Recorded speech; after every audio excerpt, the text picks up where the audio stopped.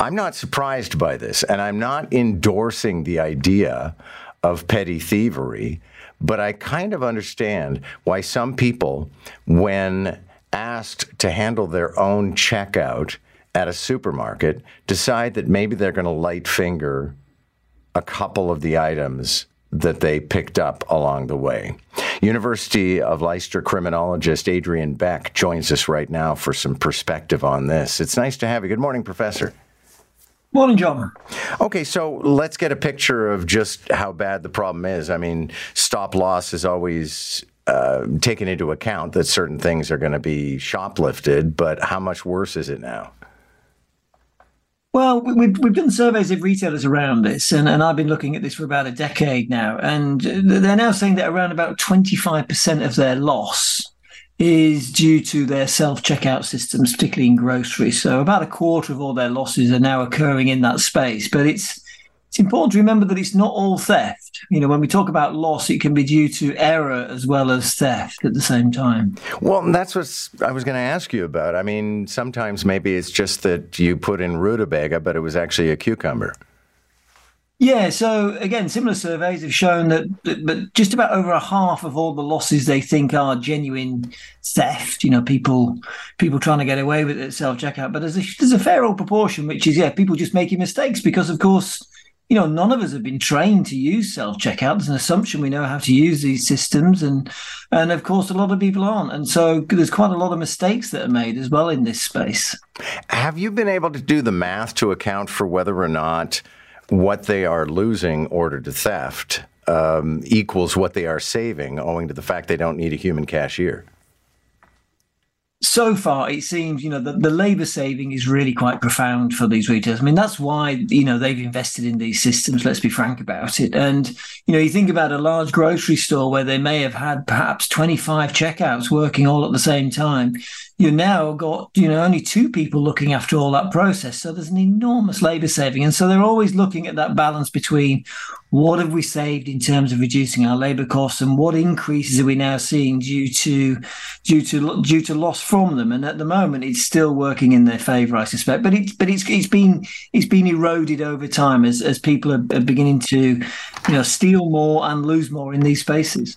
Okay, and without providing people with a sketch of how to pull off petty thievery, how are people doing this? Because when I check out, obviously, you know, you have this business of having to go through the item, scan the item, and put it on top of a scale, which then accounts for whether or not that is the same item. So how are people pulling this off? There seems to be sort of 3 main drivers of the loss for retailers. The first one, as you say, is non-scanning, where somebody simply just, you know, decides not to scan some items. And in theory, the weight-based security should catch this. But a lot of retailers don't use that system, particularly for small transactions. We see retailers where they decide not to have that weight-based system. And so, you know, it can be relatively easy for some people simply not to scan some of the items. That's one way that it happens.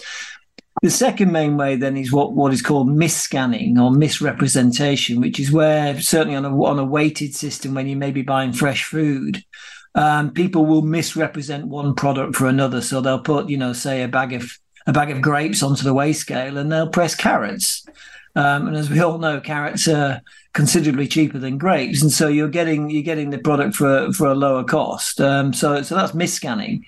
And then the third way is people will actually scan all their items, but then simply not pay. And they're known as walkaways. And so, and it can be, you know, an error. So, you know, we're seeing this particularly with the increasing use of contactless payment. People may not realize whether the payment has gone through or not. Or others will simply just scan up and walk away, and the system will, you know, patiently wait for you to pay while you leave. So they're the 3 main ways, John. And there is a phenomenon, there always has been, of people who feel that shoplifting from a major company is just sort of payback to the man. So how much of this phenomenon is about people who may resent big companies, and in particular big companies that make them check out their own groceries? Yeah, we've certainly seen some of that in terms of resentment for people having to do this. And I've seen in some countries where that is a real active sentiment from some shoppers, which is, I'm now working for you, I'm going to take 10% and not scan some items. Others will, make excuse. We're very good at making excuses around these sorts of things. So it could be, for instance, you say, well, I just don't understand how this works, and that's why I've not scanned that item. Or it could be, the retailer can afford it, so I'm only going to scan some items. So there is a lot of issues around how people feel about using these systems. And of course, what they've done, these retailers, is they've presented a huge population of people now with opportunity that they wouldn't have had in the old system when you used to check out via a staffed system. People simply didn't have the opportunity to now decide to whether to scan some items or not. And so we've opened up a lot more people to opportunities that simply weren't there before. And unfortunately, quite a few people are now taking those opportunities. Thanks very much for this. It's a fascinating insight. No problem at all, John. Good to have you. That's criminologist Adrian Beck.